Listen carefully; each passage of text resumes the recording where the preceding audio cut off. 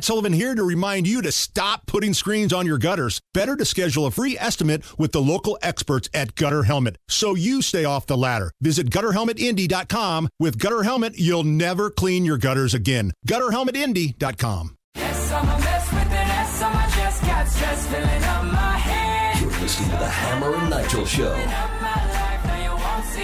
Okay, so Jimmy Fallon's under fire for calling a trans actor Bud. Really? This is like a real thing. Hunter Schafer, who's in the new Hunger Games movie that just came out, was on Jimmy Fallon. They showed a clip of the trans actor in his outfit or something like that, and it said, "Oh, can we just play the clip?" Yeah, just play the clip, Allison. Here it is. It's cool because you've been a fan of the Hunger Games since you were a kid. Oh, well, I mean, for Halloween, I was obsessed with how the Capitol people were in costumes, and I made my own costume one. Bud. This is unbelievable. This is really cool.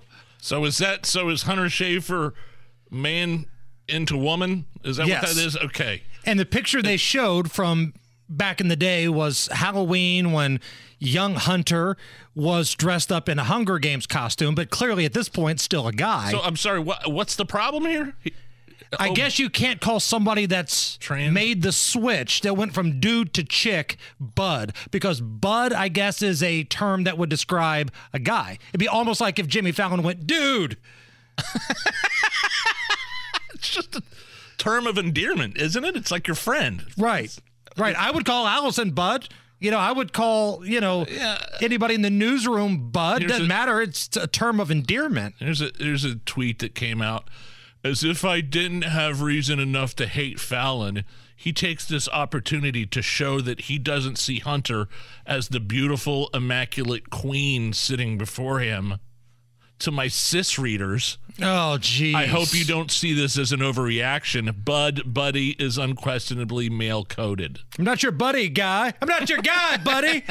So that's the kind of outrageous reaction that was happening on Twitter. Do you know anybody, like, serious question, anybody in your life, whether it's a family member, whether it's a friend, whether it's an acquaintance, that is that offended by things? Like, No, do you know somebody that would be idea. offended by that? No, absolutely not. I couldn't even think it would even occur to me to say, hey, bud. There was a boss I had at the casino once. And he came in and he was trying to be Mr. Hardass, right? Like, he comes in from like another casino in Michigan, and he's the new marketing director. And my friend was working alongside of me, and this is the first day. He walks into the bullpen, and my friend says, "Oh, hey, buddy, what's going on?" Reaches out to shake his hand, and he pulls that crap. "I'm not your buddy. I'm your boss. I'm not your buddy."